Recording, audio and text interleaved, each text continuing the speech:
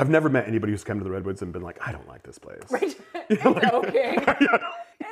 Give it a 4. People come here and they go, oh my gosh. I mean, atheist people have spiritual experiences out here. I mean, this place is amazing. Hello and welcome to Golden State Naturalist, a podcast for anyone who's ever felt an inexplicable kinship with the forest.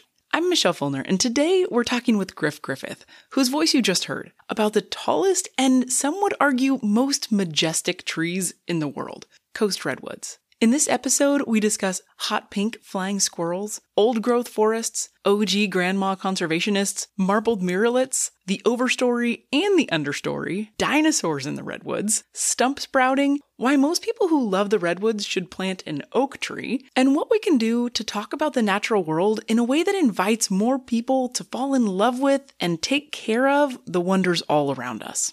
And speaking of the wonders all around us, the next episode is going to be on the nature you can find right outside your door with the wonderful author and artist Marnie Filling. So make sure you're following the show wherever you listen so you don't miss that or any of the other upcoming gems like seaweed and native bees later in the season. I also want to say thank you to everyone supporting Golden State Naturalist on Patreon for as little as $4 a month. You make this show possible and have allowed me to quit my job and instead spend my time following biologists around in the forest with a microphone so I can learn about this incredibly special state and then bring that learning to you in these episodes. If you want to be part of the wonderful community that's on Patreon or join our patrons-only book club, you can find me at www.patreon.com/Michelle Fulner. That's Michelle with 2 L's, and Fulner is Fullner. If you want different ways to support the show, I got those for you too. You can rate or review on Apple Podcasts, or possibly the best thing you can do is share your favorite episode with a friend. Maybe it's a nature-curious friend, or maybe it's someone who's just trying to get away from quite as much screen time, or someone who needs something to listen to while they take their dog for a walk.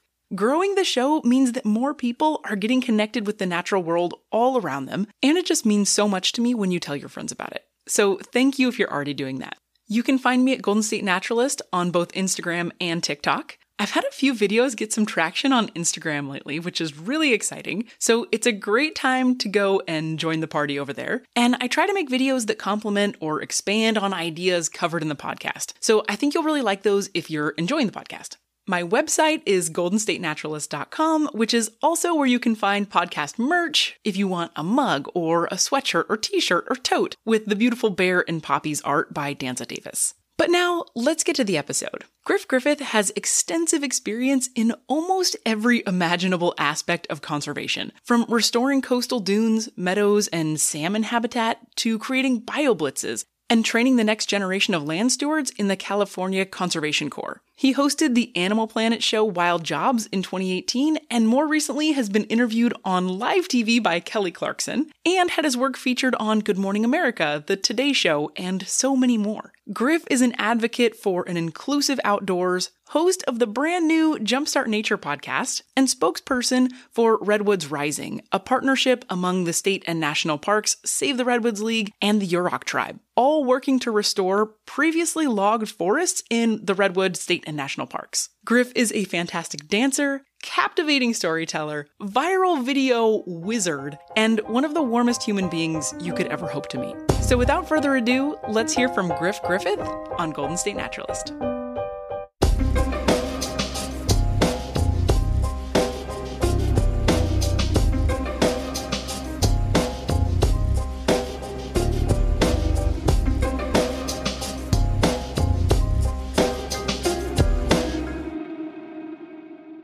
When I was up in Humboldt County this spring, Griff was in the middle of moving, and I knew we weren't going to be able to hike around a redwood forest together. But I still wanted to take you outside with me, to give you a sense of being there in the forest. So I grabbed my boots and handheld recorder, hopped in the car, and drove just a short distance amidst the asphalt, brake lights, and the smell of exhaust I'm so used to experiencing in my daily life. On the way to a stand of old second-growth forest just 5 minutes away from my Airbnb in Arcata. I was in a rush that morning, stressed because I had a full day planned, and I knew I had to move quickly to make it to everything. But then I got out of the car, and I was greeted by ferns, redwood sorrel, and the warm tone of redwood bark that I can never quite capture with a camera. And it was like someone had loosened a pressure valve right in my prefrontal cortex. All of the tension I didn't realize I'd been holding in my shoulders and my jaw diffused off of me like a vapor and faded away into the cool, moist air. I walked the wide, gently sloping trail for a while, stopping here and there to record birdsong or burbling water. I found banana slugs, salamanders, and red flowering currants. Pacific trillium with its 3 strikingly white petals bloomed everywhere I looked. I got lost for a while and then annoyed an older gentleman by asking for directions without knowing the name of the road where I'd parked my car. But I wandered back the right way eventually, admiring nurse logs overgrown with moss and huckleberries along the way. There was so much to take in there in the forest, but I knew I was only seeing a fraction of what Griff would notice. So I hopped back in the car and navigated well off the beaten path, past herds of Roosevelt elk and miles of redwood forest to the coordinates he'd sent me, and eventually landed at his front door. We are. We made it. I made it to your place. Griff took a break from opening moving boxes. You're already pretty set up. I'm still unpacking. To make each of us a cup of tea. And we got settled on the couch to talk about magical toads, surprising historical champions of the redwoods, the wood wide web, Hyperion, and so much more. All of that after a quick break. And now, onto the full interview. Well, would you mind introducing yourself? I'm Griffith. I'm a lifelong conservationist, which is why I'm on this podcast. And I have been in love with nature and restoring it and conserving it ever since I was 3 years old, and my grandmother introduced me to a toad who lived underneath of a broken pot that she had in her backyard in a mobile home park, in this urban mobile home park that was covered in pavement. And when I was 3 or 4 years old, it's one of my earliest memories. Like, you know, I was still in the big head stage, so I'm still wobbling down the steps, holding her, you know, from the mobile home, holding her hand. And she's like, I can call toads. And I was like, wow, what a magical power Grandma has. And she made this weird sound. And she's like, go look under the pot. And I went, and there was a toad. And I have been in That's magic. I have been in love. My grandma was also a major gardener. She had the only plot of like life in this mobile home park. So growing up, I noticed when I went to her house, you had to cross all this pavement. When I got to her house, there was butterflies and bees and birds, but not after I left there. And so I made that correlation really quick that grandma had magical powers. And then later on, as I grew up, I realized that grandma just had native plants, flowers, water features, habitat, piles of wood, and she just knew. And she was like the first environmentalist I've ever met, even though she never called herself an environmentalist, because she grew up homeless during the Depression. And she was like this Irish, you know, her parents were Irish immigrants, or her grandparents, excuse me. And so she recycled, fixed everything. She saved every bread bag and every bed twisty. There was drawers full of rubber bands. There was boxes full of those bread twisties. And so she was doing that, but she was also composting everything. She had a worm garden, and she grew almost all their own food. And she would send, me and her would go, continue with the toads thing. We would go to creeks, and I'd catch toads and salamanders and snakes and bring them back and release them in her garden because she wanted them to eat the bugs and the snails. So I learned conservation from her and my mother, her daughter, who was very similar. Wow, so you're doing this like amazing ecosystem creation at this really young age. Oh yeah, I could tell a million stories about me and my grandma, yeah. That's amazing. Oh my God. I love her. That's so OG. So how did you go from the kid with the toad to ending up working here with redwood trees? So skipping forward 40 some years. Just a small. Just a small skip here. So I am in an acting position right now for being the communications. I don't even think there's a title for it yet. But basically the communicator, main communicator, I call myself the storyteller of Redwood's Rising. When we recorded this interview, Griff was the acting spokesperson for Redwood's Rising, but now he officially has the role. So it's one of the biggest restoration projects ever. Okay. And it's the biggest redwood restoration project by far ever. And inside of it are a bunch of other little restoration projects, salmon habitat restoration, road removals, and all kinds of stuff, marbled murrelet, and all this interesting stuff. Basically, it's a project that's covering, there's 120,000 acres of redwood national and state parks. Okay. So up here in Del Norte and part of northern Humboldt County. And almost 80,000 acres of that is actually second growth and third growth. Okay, hold on. What are second and third growth? So second growth is what grows back after an old growth forest has been logged. And third growth is what comes back after a forest has been logged twice. So it's the third growth of that forest.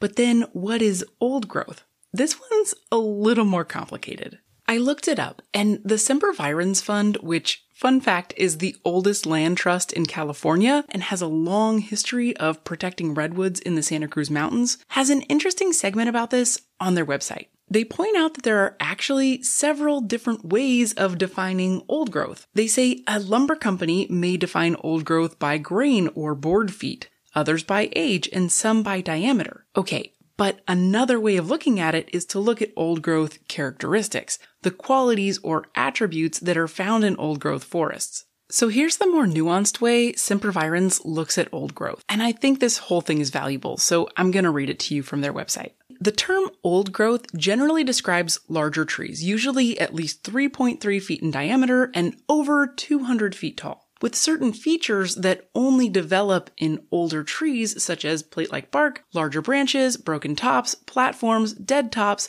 basal hollows carved out by fire, and reiterated crowns, meaning trunks off of trunks. Features like these that typically take a coast redwood 200 years or more to develop support many species and contribute to the tree's resilience to fire, drought, and climate change. They go on to say that conversely, from a conservation standpoint, age alone is not always the best indicator of old growth status. Although a redwood can live to be 2,000 years old, some may say 200 years old qualifies as old growth status. However, it's possible for a redwood to live 200 years without developing old growth characteristics if it doesn't have optimal conditions to reach its full potential. For example, a redwood tree in a city park may live to be 200 years old without developing old growth characteristics like size because it doesn't have the space to spread its roots 100 feet from its base, or it lacks neighboring redwoods' roots to provide anchoring and nutrients. Or fog is absent, and water cannot meet a redwood's highest reaches.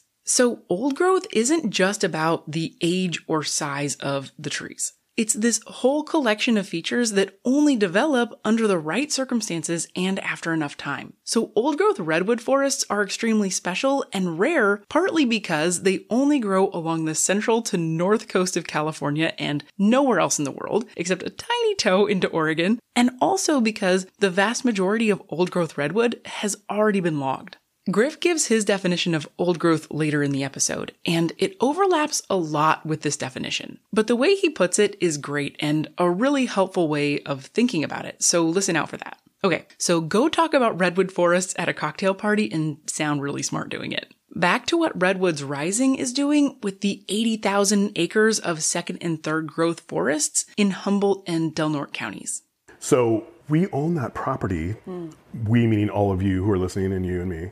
We own this property, and so what the managers are trying to do, Save the Redwood League, Redwood National Park, State Parks, and the Yurok Tribe, are trying to speed up the successional process so that we get old growth characteristics sooner, because there's only 4.4%, 4.6%, but only 4.4% of like contiguous like islands of old growth redwood forest left. And there are species, specialized species, that depend on that 4%. But 4% is not enough because these are little islands. And so and there's roads crossing through them, introducing predators and invasive species, including diseases like sudden oak death and all these other kinds of things. And so this fragmented habitat is crumbling. And so if we don't connect it and help it out, we're going to lose a lot of species. And we're going to lose these wonderful, ancient, unparalleled, uncomparable forests. There's nothing like the redwood forest anywhere else on the planet, not even close. And I mean, just the biomass alone, it's got the highest biomass of anywhere else in the world. And people are like, more than the Amazon? Yes, more than the Amazon. And it sequesters more carbon than anywhere else. More than the giant sequoias in the Sierras? Yes, more than the giant sequoias and Sierras. It is the carbon sequestration and biomass champions, not to mention tallest trees and all the other groovy things that you can hear about going on any kind of basic tour. But there's so much more to an old growth redwood forest. And we just now we're still discovering things about it. We don't even know. Like, people think and assume that we know everything about the redwood forest. We just discovered a species of flying squirrel 5 years ago that lives. 5 years ago? Yes, the Humboldt flying squirrel. I mean, and that's a squirrel. And so like, we don't know everything about the redwoods yet. I mean, there's so much more to learn. And we got ourselves in this horrible predicament by waiting until we had 4% left. And my hero, Laura Mahan, she lived in the late 1800s, died in the 20s. She's my hero. She saved 1 out of 4 old growth redwood trees. And she did most of her work before women had the right to vote. Okay, she was amazing, Laura Mahan. In the 1910s, the decade before women could vote in the United States, Laura Mahan was organizing, mainly through the women's clubs she was a part of, to get the city of Eureka to designate redwood groves as city parks. And according to the National Park Service, Mahan's most famous act on behalf of the redwoods occurred in 1924. On November 10th, loggers from the Pacific Lumber Company began working in a redwood grove that the court had protected from logging for the rest of the year. When Mahan heard about this, she rallied fellow female environmentalists, rushed to the grove, and along with the other women, put herself between the machinery and the trees. Because of the women's high profile in the community, the loggers were forced to stop while Mahan's husband gathered the local media and filed an injunction against the company. The local community rallied around this cause, and the grove was preserved. And Mahan's descendants are still fundraising for the protection of redwoods to this day, which is a super cool legacy. And she was one of the original people to speak out against the logging of the redwood forest. And there was 80% of the old growth forest when she started sounding the alarm. 80%. And sometimes I think, what if Laura Mahan wouldn't have existed? We wouldn't have any redwood. If it wasn't for Save the Redwood League, like Laura Mahan and Save the Redwood League, we wouldn't have any left. I am so sure about that. Because I remember during Redwood Summer in the 1990s, when we were protesting the logging of the redwood forest, I remember the corporate talking heads being like, you guys need to compromise. 4%? That's not a compromise. That's refugees. These redwoods here are refugees. Like this, there's no compromise. So luckily, President Carter expanded Redwood National Park. And luckily, Save the Redwood League was able to bring a bunch of matching funds. And we've bought a lot of this logged over land. And the lumber companies knew that this was happening. And so there was a law that was passed in their favor that said, if the tree's on the ground, you can log it. But after like 3 months from now or a year from now or whatever, you can't do that. So you already know what happened, right? I see this coming. They cut down every tree and just left it on the ground so they could go back and log them. And so they ended up clear cutting a lot of the land that we were trying to buy. And so by the time we bought that land, there was only 9,000 acres of old growth forest left, and several thousand acres had been lost. So, and creeks destroyed, and salmon fisheries destroyed, and all this stuff destroyed. And so we're trying to fix that.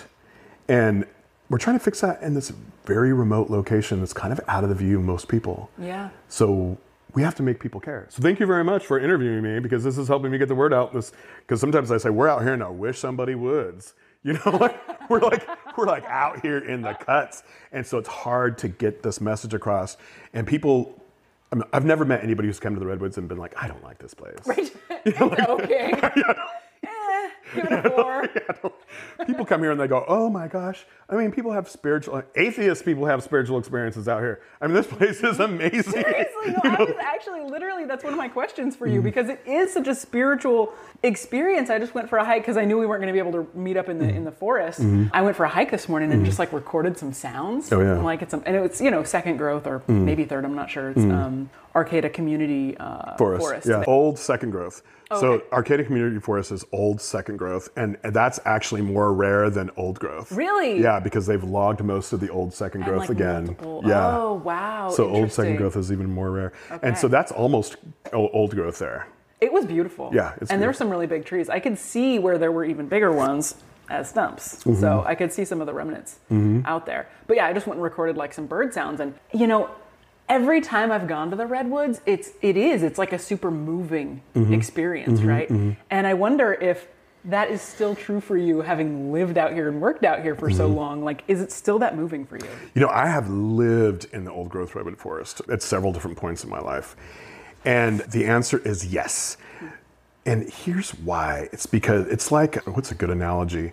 It's like the more you get to know someone that you really, really love, the more you appreciate them on some new levels. And that's kind of what it is with the Redwoods. Like, I'm, in reading a lot of the research that's coming out, because there's some amazing researchers out there, and Steve Slett being one of them, who's been featured in the book The Wild Trees and stuff. And there's many, many others, but I just finished that book, so he's the first name that came. Yeah. But he discovered like a whole nother ecosystem of the canopies. Just the canopy stuff. And so when I learned about that, all of a sudden my neck hurts because I'm looking up so much. I'm like, maybe I'll see something cool. But I won't be climbing those trees though. No, not your thing? No. I could barely get up on a ladder. Step ladder. Step ladder. No, I am not going up that high. Yeah. But you can download the Redwood Coast Canopy app. Ooh. And so you can see Steve Slett up in there looking at the many things that are up there, because the magical thing about redwoods, it makes them different from a lot of other trees, is that they don't get smaller and smaller branched as you get higher. Mm-hmm. Actually, the higher you get, the bigger a lot of the branches get. And they become very thick. Redwoods have billions of leaves. Okay, so up there with all those big branches, those leaves fall off. And they get caught in the crotches of these branches, and over time they become soil. Plus there's a lot of things breaking them down. It's very wet, so they become soil really fast. And then a bird flies up there, and it's singing its beautiful song, and then when it gets done, it goes, and it poops out a seed. And so from the berries, that's the whole purpose of berries, is to get the plants trying to get its babies away from it so it doesn't have to compete with them for food, water, and sunlight. So the bird poops up there, and then you have like a salmonberry or a blackberry or a huckleberry growing, or a salal. And then you have these wandering salamanders that climb up the bark, and they can live several generations up at the top of these trees amongst these salal, amongst this garden that's 300 feet up in the sky. And then we just discovered that there's a Humboldt flying squirrel up there. We knew there was northern flying squirrels, but there's a Humboldt flying squirrel up there that glows pink in UV light. So if I was to climb the top of a redwood tree and see this garden 300 feet in there, I'm taking a black light with me. Yes. Because I want to see the pink flying squirrel. I don't know why. It's amazing. But why? A t-shirt of that. I want to know how they found out that they were like, oh, a new flying squirrel, quick, get the UV light, let's see if it's pink. Let's try that. But these squirrels live up there in this canopy, and there's all these other interesting things that live up in the canopy. There's copepods, which are like a little tiny shrimp. It's like the most prevalent life form in the ocean that whales eat and stuff. Because there's pools of water or something? Like, is there... I haven't read anything that convinces me how they got up there. Wow. So if anybody else knows, please put it in the comments or something. I'm going to keep researching, and I'm meeting with scientists this week, and I'm going to be like, how did the copepods get up there? Yeah. Like, did a marbled murrelet poop them out? Because the marbled murrelets eat in the ocean. So that's a great point. I hope anything that involves poop is totally entertaining to me. So I hope that's the reason. Oh yeah, that's fascinating. Not anything. Let me take that back. But like the seed dispersal mechanism. So if there was a shrimp dispersal mechanism, because we know ducks can poop out fish eggs, and the fish will hatch. That's wild. So maybe copepods. Well, and some of these little invertebrates have teeny tiny little eggs too. So it's kind of like seeds getting stuck to fur. Yeah. Maybe. Yeah. Get stuck to a bird's leg. Yeah. See, like a egg dispersal mechanism. Yeah, exactly. Maybe that, and then they go hatch somewhere else. Yeah, including 300 feet up in a redwood tree. Yeah, why not? See, it's got a good view. It's got a great view. And there's probably way less predators. Well, I don't know if that's true. But yeah, the canopy's got its own thing going on. But that's the kind of things that keep me re-inspired in the redwoods. And also sometimes I have a great imagination. And so sometimes I'll be like, this tree's 2,000 years old. I wonder what it's seen. And so I'll think about, like, depending on where I'm at, like, so here it would be like, there would probably like a Talawa girl who lived 700 years ago who sings songs, around it. Or maybe some little Talawa kid made friends with this particular tree 1,000 years ago. So it's like, what has it seen? And sometimes I'll tell, I have a lot of Christian friends and family, and sometimes like I see them missing out on the sacredness of the redwoods. Like, they're into it, but they're not realizing it's not sacred enough, in my opinion. You guys need to appreciate this a little bit more. So I'll say, this tree may have been a seedling when Jesus was on the planet. And then they go, oh, and then I'm like, doesn't that make it sacred? And they're like, yes, it does. So there's like, if you use your imagination and think about these trees and these forests, you can make it relate to almost anybody's experience, because it's one of the oldest, biggest things that's ever been on the planet. It's mind-boggling in a million different ways. And it has a relationship with so many different organisms too. Yes. And so I'm curious about that. You go to see the giant sequoias, and you're in a mixed conifer forest. But you go to a redwood forest, and it is mostly redwoods, right? And then But then there's all these other organisms. Yes. So just because it's mostly redwoods doesn't mean it's not biodiverse. Yeah. So can you talk about a little bit of the biodiversity in a redwood forest? It's biodiverse in a different way. And we didn't understand biodiversity in redwood coastal forest until a lot of the last 20 years of researchers started really doing their thing. Most of them funded by Save the Redwood League. So when you go into old growth redwood forest, it's really quiet. There's not a lot of bird song. There's like varied thrush and hermit thrush and a couple others, but there's not a lot of insects because redwoods don't host a lot of insects. Okay, they're not like oak trees. Oak trees are like bird feeders. Redwoods aren't. Redwoods only host, I think there's one insect that lays its eggs on redwoods. Wow. Yeah, it's minimal. So there aren't a lot of birds there. There's not a lot of the macro diversity. And there's only berries for parts of the year, and so the birds will pass through and eat those, and the bears will pass through and eat those, but it's not super diverse. And the streams around here aren't very diverse. It's not like the East Coast streams. These are much, much younger streams, and most of the things that live here, most of the fish that live here are anadromous or like were in the ocean not too long ago in geologic time. So it's not super diverse streams either. So like the macro diversity, I guess you'd call it, is not super impressive. But when you start talking about lichens and mosses and mites and millipedes and arthropods and things like that, it gets a lot more diverse. What you have more in an old growth forest is specialized species. And you have species that don't exist anywhere else or don't exist in high numbers anywhere else. So that's what the old growth redwoods have going on for them. Can you talk about one or two of the specialists?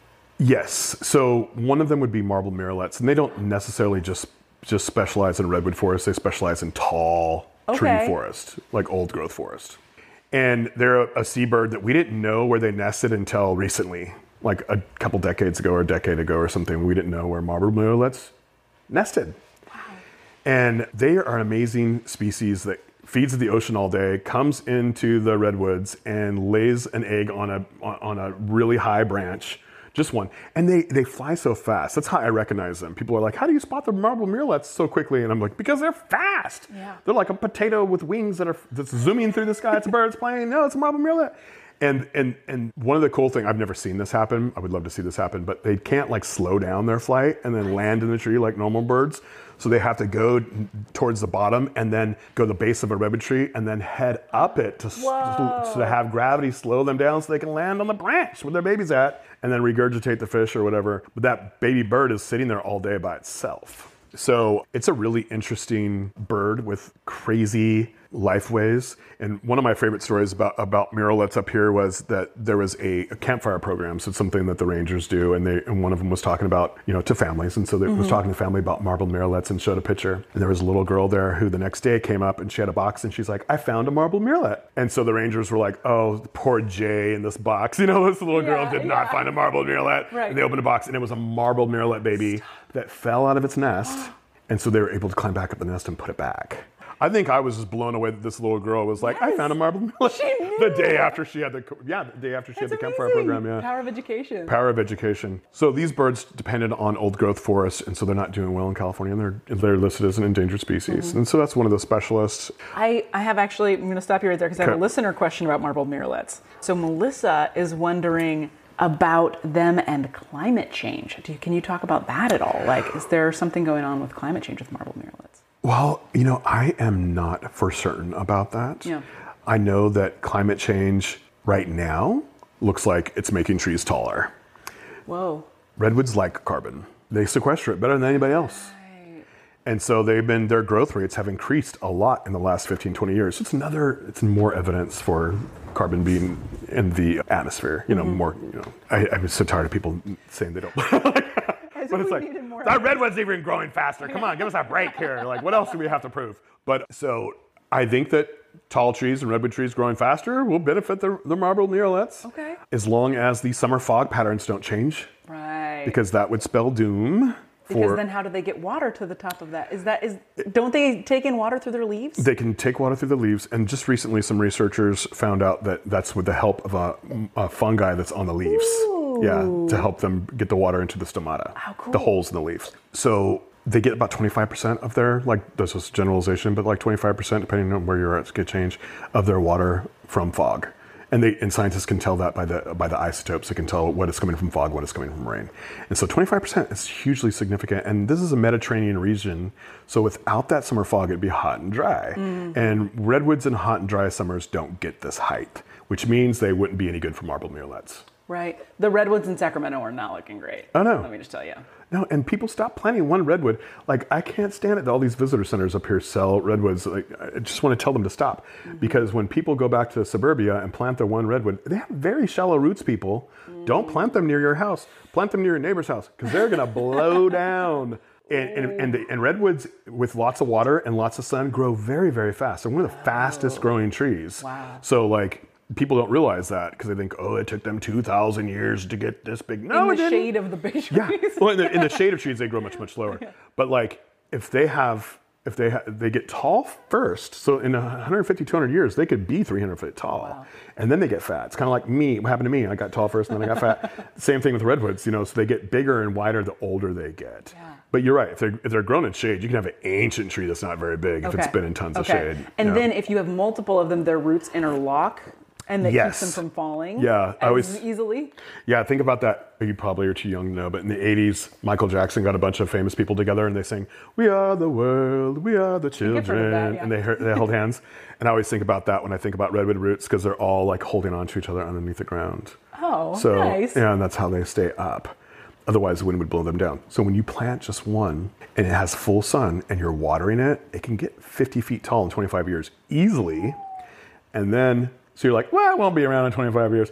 Someone's going to have to pay for that redwood tree to be removed, or it's going to fall on their house. And that happens more often than people know. Be safe. Don't do that. So I'm curious about where these trees grow, because it's a narrow little part of the planet that coast redwood trees grow on, or naturally. Now.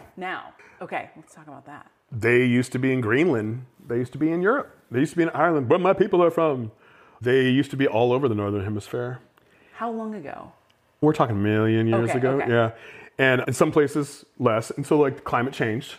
Climate is always changing. So that's why I like to call our recent climate change, I like to call it climate disruption. I heard someone else say that, and I was like, that's what it is. That's great. Yeah, because it's anthropogenically disrupted. Right. So there was like 12 species of redwoods, and then there was two. And there was two because we thought the third one went extinct, and then we found it again in like the 40s or 50s. Oh. So that's the metasequoia. That's the dawn redwood, in China. And so we found that. So we have three. And the metasequoia was all over the place too. And so they all just shrank into these like little islands of where they've been able to hold out. And so, waiting for the climate to get back to this wet, warm type of climate that they enjoy, and then they can spread out again. That's how things work. They expand and contract if they don't go extinct. So I'd like to think the redwoods are waiting. They're waiting for a better climate. But they used to be everywhere. Now they're just along California. And it's like not even very long. Like, what is it? Like 70 miles or something? No, it's more than that. It's 370 miles. Something like that. I looked it up, and a Save the Redwoods League page titled Coast Redwood Facts says it's just a very narrow 450-mile stretch of land.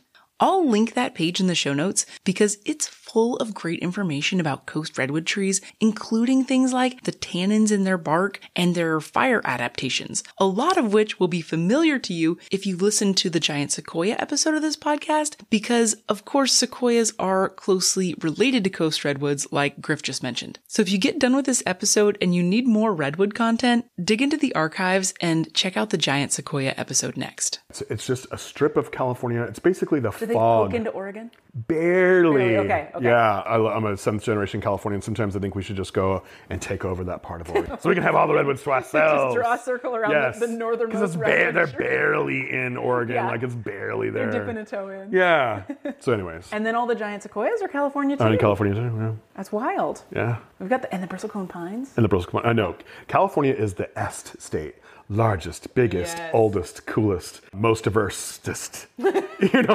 We have it. We're the coolest place. This is a place to be a naturalist. It really is. Okay. How tall is the tallest coast redwood, and what's a more average height for a tall, mature tree? Let me confess that when people ask me that, when I'm in the park and people ask me that question, I usually point to the nearest big redwood and go, what a coincidence, here it is right here. Because I have learned to resent that question. I have. Yeah. Because it's like, it's not cool until you find the tallest one. Give me a break. Yeah. It's not the trees that make this place cool, it's the relationships that make this place cool. I mean, the trees are cool, but the relationships built on these trees are what make the forest really cool. The tallest tree is probably Hyperion still, which is like, what, 382 feet or something like that? Yeah, it's like almost 400. But it's like and just so you know, redwoods will never get taller than 400 feet because gravity pulls the water down. Oh. So like, yeah, so if we're waiting for if anybody goes, I saw a tree that was 475 foot tall, I'll be like, in your dreams you did. Because they don't get that tall unless the gravity changes. But Hyperion's probably the tallest, but you know, it could change in a minute. Look, it's wind whipping up there. A lot of times when during drought years, they'll cut off the top. They'll be like, sorry, top, we're not taking water up there anymore.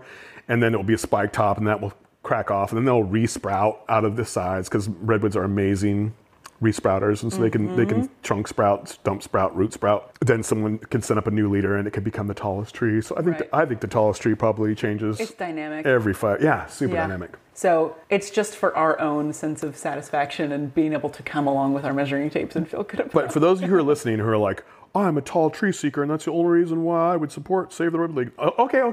Don't let me turn you off.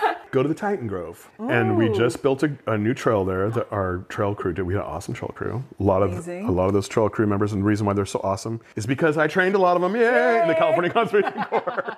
But that's why they're so good. They were awesome before that. But anyways, they built this incredible trail that's elevated. So that you don't crush the roots? So you don't crush the roots of the plants. Amazing. Yeah, and you can see through it. So it's like off the ground. So light goes through? Yeah, so light goes through, and it is amazing. So if you want to see the tallest trees in the world, go there. Or Rockefeller Forest and Humboldt Redwood State Park has like most, I don't know what it is now, but the last publication I read, there's like 70 of the world's 100 tallest trees are in Rockefeller Forest or something like that. It's pretty crazy. Like that is crazy. Yeah, but Titan Grove has a lot in a short area. Okay. And so if you're short on time, maybe, and you're in the area, Titan Grove, and also the tops are more complex. So Humboldt Redwood State Park is more protected from winds and stuff like that, so they don't have the complex canopies that the northern coastal forests do. So Titan has just like amazing tops. It's trees with character. Super character, like Ints. Ooh, I love that. Like the Int gods. Like if the Ints had gods, they're in the Titan Grove. Griff hit his prime demo with this comment because I had literally been listening to one of the Lord of the Rings audiobooks on my way up to Humboldt County. Also, I'm still really sad about the Entwives. So speaking of the way that they resprout when the tops come off, they also do that at the base. So is that like, what's their strategy? What's going on? Is that like one way that they reproduce, or what's going on? That's the main way they reproduce after logging. Yeah, after logging, a lot of the times it's stump sprout. So when you go back and you log the second time. But here's the thing that blows my mind. Say like you and I went out right now and we took giant chainsaws and we cut down a 2,000-year-old tree, because that's who we were. And we counted the rings and we went, wow, this tree was 2,000 years old. Cool, high five. And we left. And then that stump may stump sprout. Usually when they're really old, they don't stump sprout as much, but just say this one did. And so it's stump sprouted. And say, so it's 2,000 years later, your great-great-great-great-great-great-great-great-great-granddaughter comes out with her chainsaw and she sees this tree and she's like, this is when my great-great-great-great-great-grandma cut down. And so she cuts it down and she counts the rings and it's 2,000 years old. But it's the same tree. It's the same organism. Right. So it's not 2,000 years old. It's 4,000 years old. Yeah. And then 2,000 years later, someone else can come down there and cut the sprout and they could be like, oh, it's 2,000 years old. But it's not. It's 6,000 years old. So how old do the coast redwoods get? We don't know. Wow. We don't know how old they get. So, when people say bristlecone pines are the oldest trees, I'm like, are they? They're the oldest that you can core? That you can measure in that way? Yeah, the oldest rings? stock. Yeah. It's a stock. So like the redwoods are, you got to think of redwoods as like an organism. And then they can root sprout. So you can get 4 or 5 trees that are all the same person. Ooh. So it's like, so imagine that like if I got into a terrible accident and half of me got cut off and I could sprout new Griffs out of my butt, and now there's like, now there's like the 7-headed Griff, or those could break off and get in the ground, and now there's 5 independent Griffs, Which is different from the Griff that you pooped the seed out for. It's a different Griff. Yeah. So like redwoods can do these magical things, and they're super old as a species. They're really, really old. I was here when they filmed Jurassic Park Part 2. Ooh. And I worked for State Parks then too, as a seasonal trail crew restorationist. I was 26, 27. I was all buff back then, had some hair, everything was cool. And I asked one of the 12 assistant directors, how come you guys chose to film Jurassic Park Part 2 in the Redwoods? And he said, because dinosaurs lived in the Redwoods. And there's some disagreement about that. It's like right on the line. Yeah. But of Coast Redwoods. But Coast Redwoods ancestors definitely had dinosaurs inside of them. It's one of the oldest lines. And they were so widespread that it could have been anywhere on the oh yeah, all kinds of dinosaurs, like all kinds of different kinds of dinosaurs. So redwoods as a species have been here for millions of years. Right. And now we have to make sure that they're here for millions more. And that's kind of what I want people to understand is humans are part of nature. We're a force of nature. And we can be a terrible tsunami that gets on CNN, or we could be something really, really awesome that gets on every channel because we rock so hard. And the way we do that is we manage for perpetual forests, okay? We can still log them. We just don't clear cut them and then spray them and make them into monocultures like we did here. We sprayed, and then we sprayed 2,4-D, the broadleaf killer. So it became, a lot of these redwood forests became plantations.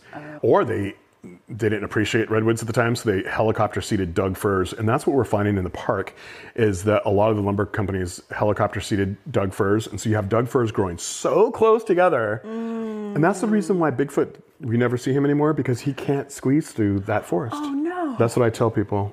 Bigfoot. He's locked away in there somewhere. He left. He's like, this forest sucks. I'm going to start talking to people about, because there's people who really believe in Bigfoot. If you believe in Bigfoot, no offense, but I've worked with too many wildlife biologists and been a biologist myself. Like, we would have found Bigfoot. Yeah. Sorry. You're like, the squirrel 5 years ago. Yeah. It's tiny. It's nocturnal. Tiny. It's like 300 feet. It looks like another squirrel. It looks just like the northern flying squirrel. So, not just, but very close. From 300 feet you got to get a UV light and air. see who's glowing pink. You know what I'm saying? Yeah. But I don't know, maybe northern flying squirrels glow pink too. But anyways, what I like to tell people is like, Bigfoot wouldn't live here because the trees are too close together. They shaded the ground out. There's no berries growing on the ground anymore, okay? And if this catches on fire, it's gonna burn all the way down, okay? So we've totally messed up the fire regime. And you know what? It has everything to do with colonization. It really does. Just a heads up real quick. The next 2 minutes gets into some of the history of what colonizers did to indigenous people in California. One specific event is mentioned, but it's not described in graphic detail. This information is super important and relevant to every conversation about how we relate to this place, but I wanted to let you know that it was coming so you can choose how to handle it. We get into a solutions-oriented conversation about how to proceed from this current moment in 2 minutes, if that's where you need to go. Like my people, and I'm direct descendant from old school colonizers to North America, and more recently Irish immigrants, which were also colonized people. But it's really weird what happened out here. Manifest Destiny and everything that happened to Native Americans everywhere else was just practiced for their horrificness, unfathomable, unacceptable horrificness that unfolded here. It is so bad that people don't even want to hear it. It's so bad people don't even want to hear it. And it wasn't just done to the people, it was done to the place. And the way that the people here thought about redwoods and the ecosystem for thousands of years was in a way that my Western mind just can't even really, I can't understand it. Like I've had Native people explain it to me so many times, but it's just like, I'm so Westernized. But they saw everything, it was very horizontal. It wasn't a hierarchy, like European culture, like my culture was. It was more of a horizontal thing. So like Chapui, the Yurok word for salmon, that was like their brother. Right. That was not something they just hunted and killed. They had a whole relationship, ceremony, like rituals, very artistic rituals, ceremony societies that had relationships that the colonizers could not possibly have fathomed, because I can't fathom it now. And you could tell by what they did. They killed those people. They killed them. Like there's tribes in Northern California that are extinct. And right here, about a mile from where we're sitting, 2 miles from where we're sitting, it's like the second biggest massacre in the United States, the Tolowa people. And the Tolowa people had a relationship, all the Native Californians had relationships with their regions that were so complex that PhDs are just now unfolding what the traditional ecological managers knew. And like, I often talk to my Yurok friends about their land management. And they're like, we didn't have land management, we had land relationships. Yeah. And I'm like, I'm sorry, I'm a listener, this is how I understand it. But we need to have relationships. And so what I think is important for the restoration of the forest is not just putting in salmon habitat structures. It's not just removing roads. It's not just planting trees, not just thinning out forests. It's giving the ceremonial sites back to the indigenous people. It's giving that land back so they can go have these rituals and these ceremonies because they were integral to the ecology of this place. Their spirituality and the ecology were so joined in a way that I can't fully fathom, but I can fathom it enough to know that we need to give them their ceremonial places back. These spiritual places where they did these ceremonies, we need to give all those places back. Well, and we don't have to understand everything about it to know that it was working. Yes. Right? Like, this was working. Yes. Maybe it can work again. Yeah. Let's try it. Yeah, there was shamans who would go, I think the Karuk tribe, I think I heard this from a Karuk tribal member, that the shamans would go up to this mountain and they would set this log on fire and roll it downhill as part of the ceremony, and it would burn all the way back up. And that would maintain this beautiful oak woodland, oak savanna that provides tons of food because acorns were the rice, they were the wheat of this area. And they drank so much less water than the coniferous forests, the Doug fir forests that have invaded and taken over since.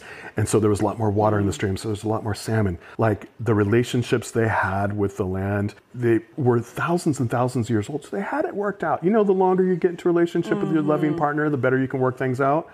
That's what they had going on here. And when white people came, when Americans came, Western-minded people came, they didn't recognize any of those relationships. They saw this place as an Eden that the brown people were squatting on. This park-like environment that the Native Americans aren't using. Like, they're not using it anyways. So let's just take it. Let's just take it. Because they couldn't even recognize that this whole entire place was a garden. There was no wilderness in California. There was no wilderness in California.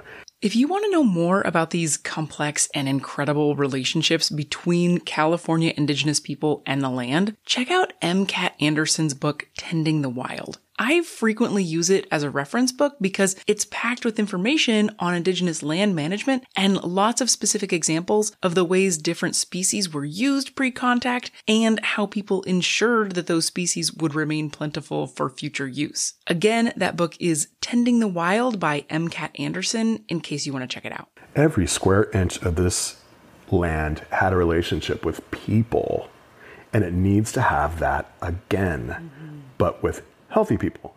And so I think that giving the land back is a step so they can have the rituals and ceremonies so we can start listening to them about traditional ecological knowledge, incorporating more of that into our management style. And if we do that, we'll have perpetual forests that we can continue logging forever.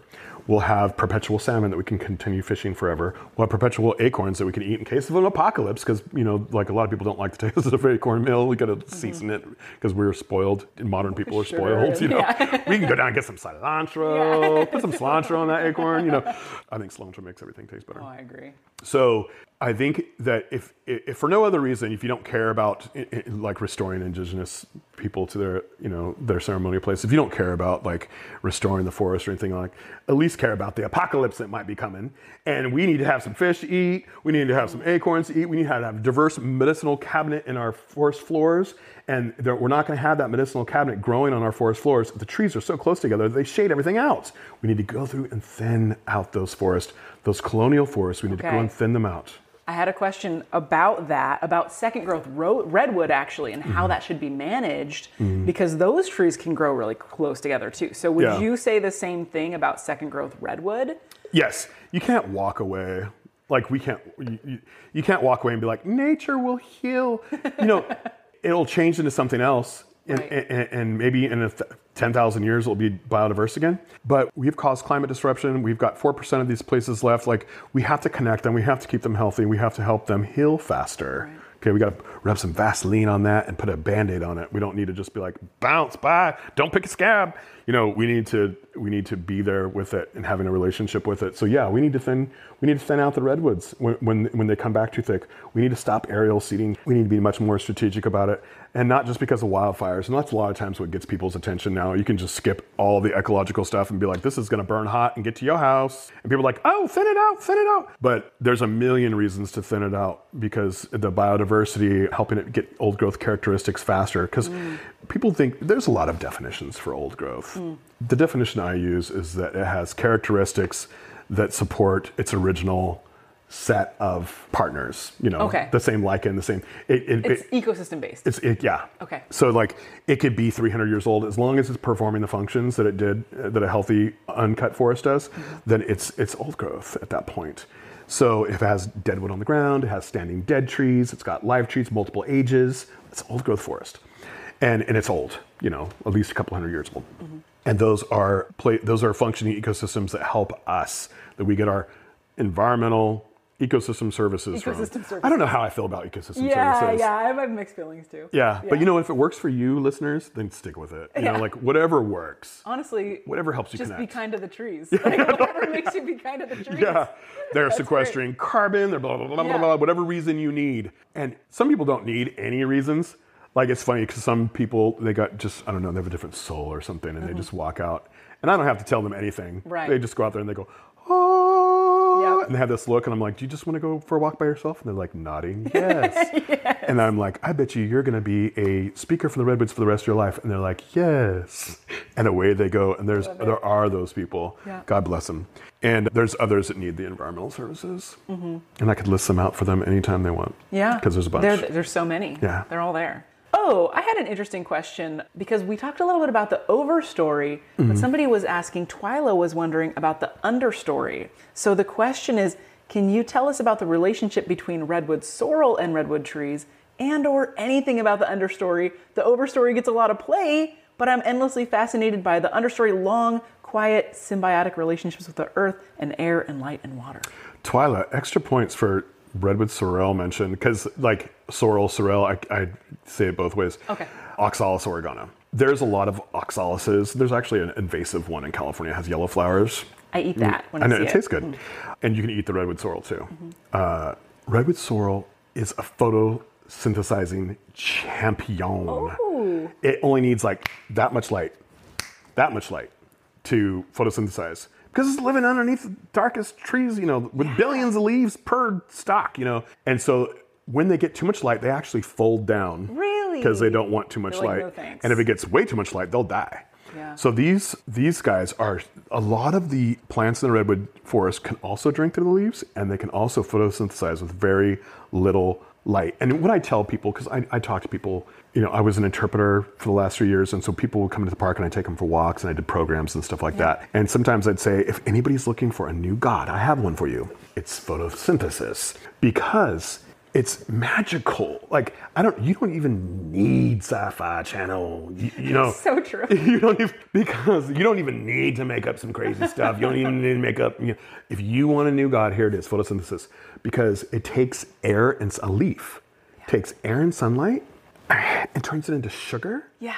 Which is the reason why life exists on the planet. And I can eat it and it gives me energy. Yeah, and you're just carrying around. It's just sunlight? It's just like captured sunlight.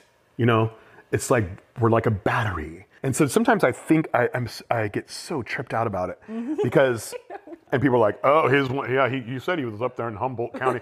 We can see what he's doing. No, but the more I learn about science, the more I learn about redwood trees, the crazier it gets. Especially when I live in a redwood forest, and so like if you live in Arcata, any of the towns around here, you're eating a lot of local food, and so it's all from photosynthesis, so right here, and then you're watering that with Mad River water, plus you're drinking Mad River water, so you're carrying around this like sunlight inside of you. Every human being is carrying around all this sunlight, but if you know which river your water comes from, that's your closest relative by weight, because it's like you're like 80% water, right? And so like. I was living in Ill River watershed, so I was like 80-some% Ill River. So when I seen, and I got my 23andMe, found out I was super Irish. I already knew that. Yeah. But you find out all the other little parts of things you are. Right. But the 23andMe by weight would say I was Ill River, 100%, or close to 100%. So in the redwoods, everything is related to the water. Okay, and then the photosynthesis, and then the leaves are falling down, and they're breaking down, and on the understory, on the floor, and so you get like feet of this duff and leaves, and so the plants have to get through that to get to the soil, and that's why a lot of redwoods don't start from seeds, because it lands on that duff, and the root dries out before it gets to the soil. So if it didn't have stump sprouting and root sprouting and all that kind of stuff, there'd be a whole lot less redwoods probably. And so until you get a fire that goes through and it burns out that duff, and then, or a flood and deposits alluvial, deposits on there, and then you can get the seedlings. But in the understory, there is so much happening in that duff. There's so much fungi relationships. And we don't even want to touch on that right now because the studies that are coming out right now, like, I just can't even believe them.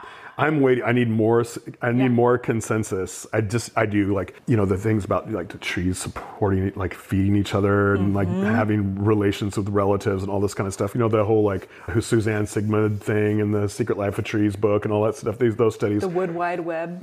Yeah. All that stuff is so fascinating to me. And that's what's going to keep being in the old growth redwood fascinating for me for the rest of my life, is that we're still discovering amazing things like that. I know I went all over the place because we started talking about photosynthesis and I blew my own mind. It's mind-blowing every time, okay?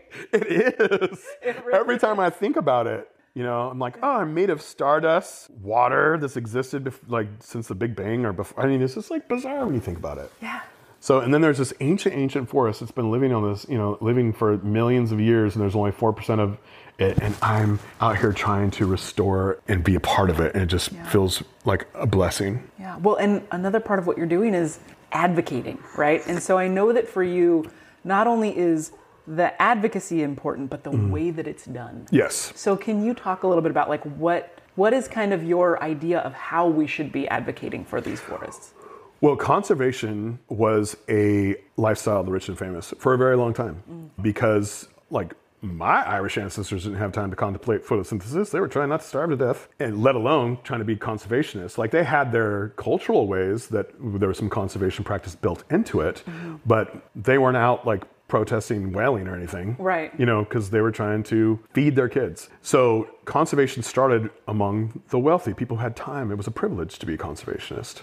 Now it's essential that we all be conservationists, okay? For a million reasons that I probably don't even need to explain to your audience. So one of the things we have to do is realize the way that conservation has been taught for the lifestyle of the rich and famous, and not it's not relevant to the regular, poor Irish immigrant. Yes. So people who wash their own dishes. Yeah, totally. So we have to make it relevant, and I think that scaring people doesn't work anymore, because that worked really good in the 80s. Like, the sky is falling, the ozone layer is falling, and blah, blah, blah, blah, and those things, they worked on me. I was like, fight, we gotta fight against this, we gotta save the planet, and blah, blah, blah, and that worked. But, I'm Generation X. I think about the millennials. They have lived through a lot of apocalypses, Y2K, the end of the Mayan calendar, and, and Gen Z too, and then we got a president who was like, had a new drama every day, and there's technology now. They can see drama from anywhere around the world instantly, 24-hour news, social media. You ain't gonna shock these people and scare these people into nothing. They've seen it all. Been inundated. Yeah, Absolutely. 18-year-olds now have seen more in their 18 years without leaving the house than World War II veterans probably. It's like, maybe not as intense, but like, they've seen more. Right. And so that tactic doesn't work anymore. It's got its moments. But we have to connect people in a way that they feel like they're having a relationship with nature. And they have to be able to do that wherever they're at. They shouldn't have to come to the redwoods. You don't have to come to the redwoods. I'll make videos for you.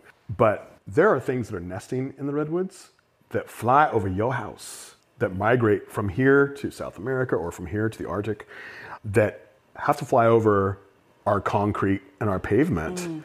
And they might not have a mobile home park with a grandma like mine where they can land and eat some berries. So you are connected to the redwoods if you're on the West Coast directly, because the things that contribute nitrogen and seed dispersal, all those things to the redwood forest, are going to land in your backyard sooner or later. And I hope that you have native plants there for them to eat it, because they have a long journey, and there's so few places to land that don't have cats, window strikes, confusing lights, or tons of these decoration plants from other places that don't support any insects or don't berry at the right time or have poisonous berries like Nandina, which is in every Taco Bell parking lot in the world. So you can help the redwoods. You can help me with the Redwood Rising just by planting native plants in your yard, because everything really is connected. And some of it's connected by beautiful yellow birds, small yellow birds with black caps, Wilson's warblers, that nest in the redwood forest and fly over your house on their way down to southern Mexico. And if you could provide some oak trees and other things for them to get some insects from, I would really appreciate it. Give those birds a snack. Give those birds a snack. Yeah. And a break. Keep your cat indoors. Yes. And put some dots on your windows. Like, Oh, yeah, that's there's to true. go to, Listen to some more of these podcasts and you'll get some more ideas. More ideas, more tips. Yeah, totally. So instead of essentially scaring and shaming people into action, as has been the tactic for a very long time, it's empowering people to take action. To have a relationship. And we don't want to like appropriate anybody's culture, but we definitely want to listen to the elders of the tribes in your area because they can tell you stories. Most of them can tell you stories. Like, and don't assume that every indigenous person is going to have all this wise knowledge because it was all stolen from them and kept from them. They were put in schools and stuff. So a lot of them don't know and they're just trying to reclaim their own culture right now. So it depends on which tribe you're around. So like, don't go thinking that the Native Americans are going to have all the answers because it really depends on which tribe it is and what kind of massacres and schoolings and enslavement they suffered. But in this area, we're very, very fortunate to have a lot of like the Kurok tribe and the Talawa and the Yurok, which have maintained a lot of their cultural practices in spite of the horrible things that were done to them. And so we're able to learn from them. And it's just like an aha moment. And it makes me wonder, like when my ancestors came here, like how much different California would have been today if they would have listened to the native people. Like we wouldn't have 4% of the old growth redwood forest left. We wouldn't have endangered salmon. We would have tons of salmon. We'd be eating salmon right now, and they wouldn't be farm raised. They'd be caught in this creek right here. This creek right here, actually in front of my house, has steelhead in it still. Oh. Yeah, so it's pretty cool. That's good. But I wish things could have been different.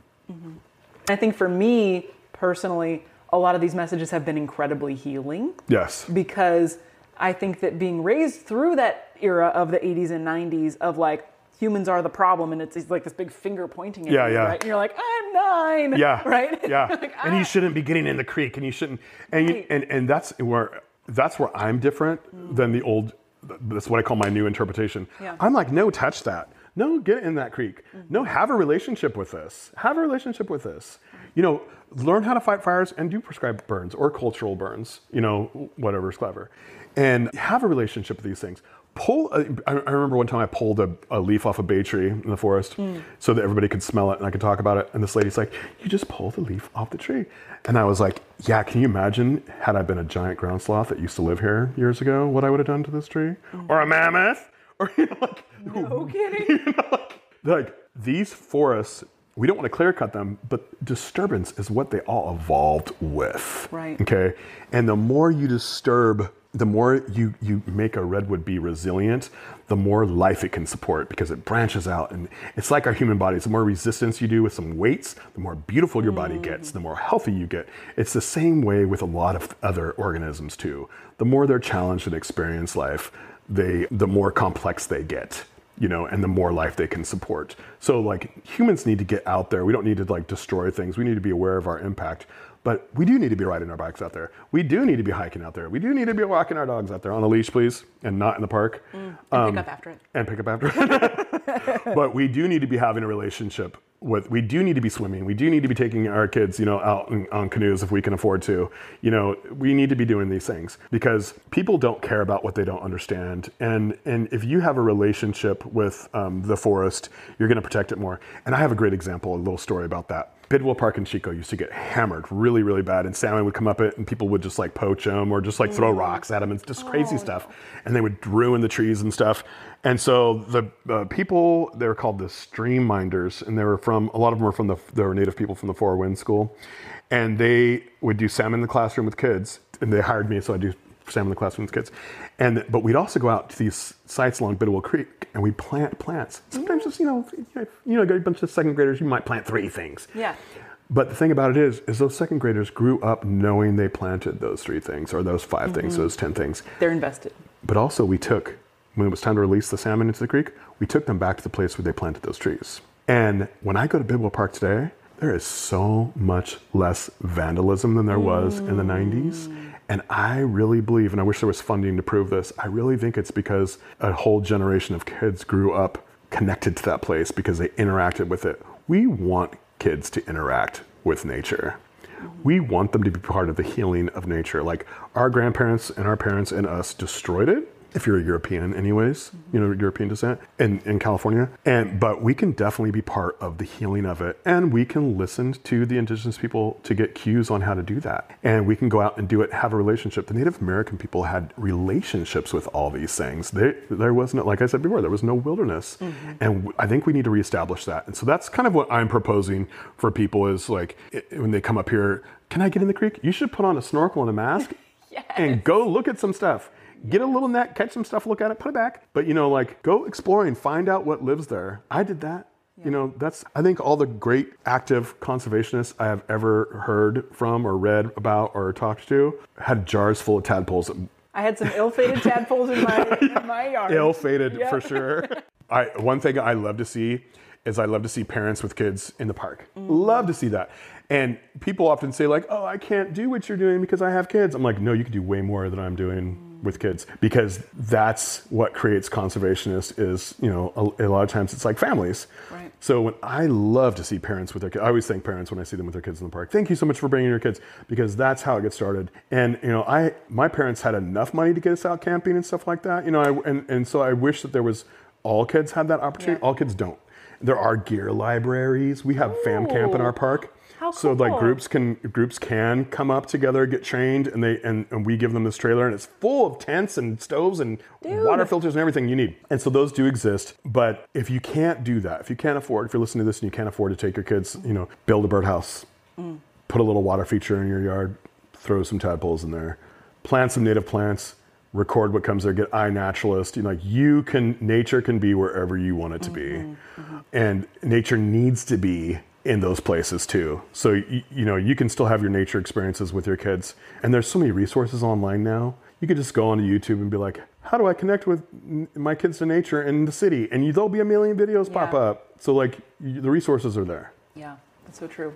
Okay, last question for you. Okay. What about redwoods still takes your breath away? Honestly, the thing that takes my breath away about redwood trees is seeing the effect they have on humans. I love to see first-time experiences in the redwoods, or any nature first-time experience. And I was a supervisor for the California Conservation Corps for almost 20 years, and so I got to do this all the time. Amazing. And I love it. If I was addicted to anything, it's watching someone experience, something really cool in nature for the first time. Like the first time they pick up a toad or a snake or see redwoods. Yes. But I love it when I'm, I was an interpreter for state parks, and I'd stand there, I still am, and I'd stand in, just off the parking lot, and I'd see people get out of their cars and just be like, wow, and just look around, and I love the awe-inspired facial expressions. I love those. And I know they're having a dopamine rush or something. Yes, and I love seeing people experience that. And redwoods invoke that on a level that few other things do, especially when you're in an old growth redwood forest and there's a bunch of them and you're in amongst them all. You really it makes you be present, and it's so hard for us to be present these days. You got to meditate, go to yoga, buy a pill, do something, listen to the audiobook, something. You got to do something to get present, it's because we're in a rush, westernized society. Right. And so even people who don't know that they're never present suddenly become present when they're in the redwoods, and I could see it on them and I could hear it on them. Their voices get, the deeper we get in the forest, the calmer and quieter, and they start to sound like NPR hosts. they get so mellow and airy in there, And I love it. That's probably the thing I like most about redwoods is their magical power they have on people.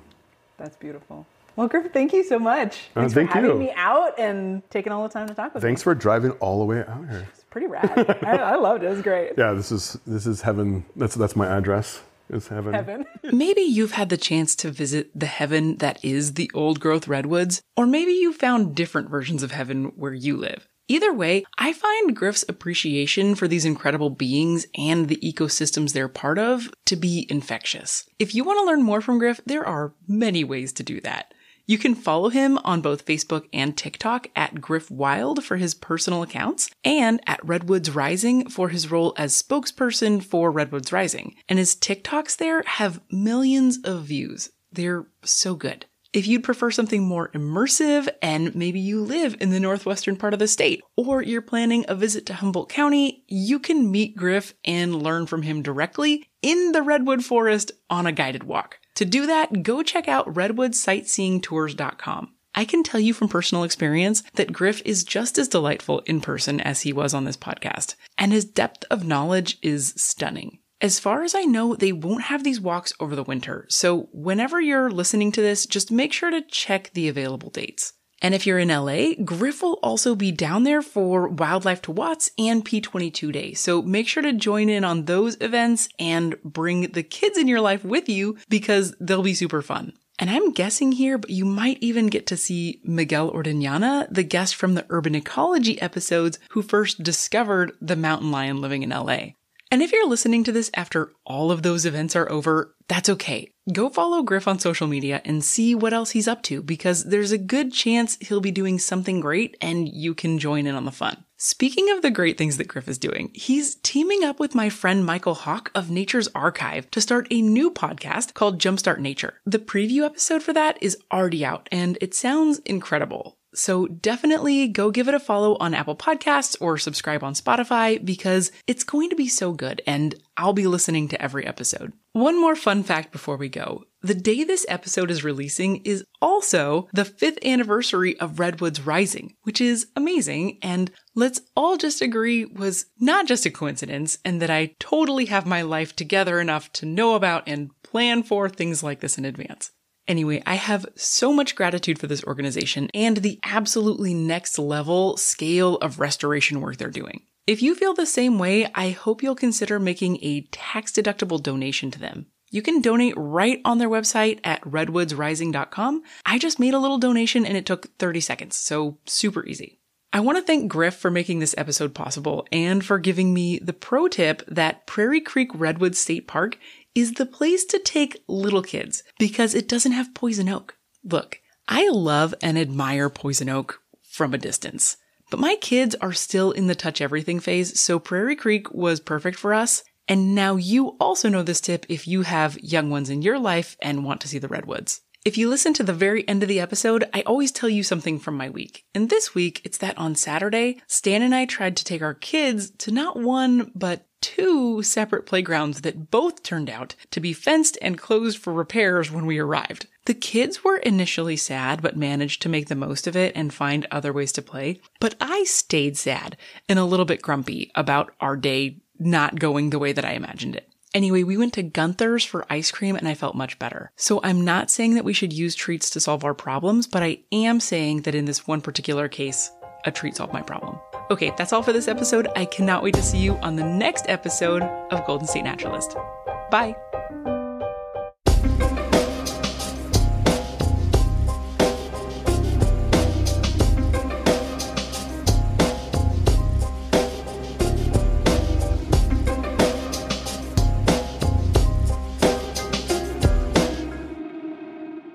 The song is called I Dunno by Grapes, and you can find the link to that as well as the Creative Commons license in the show notes.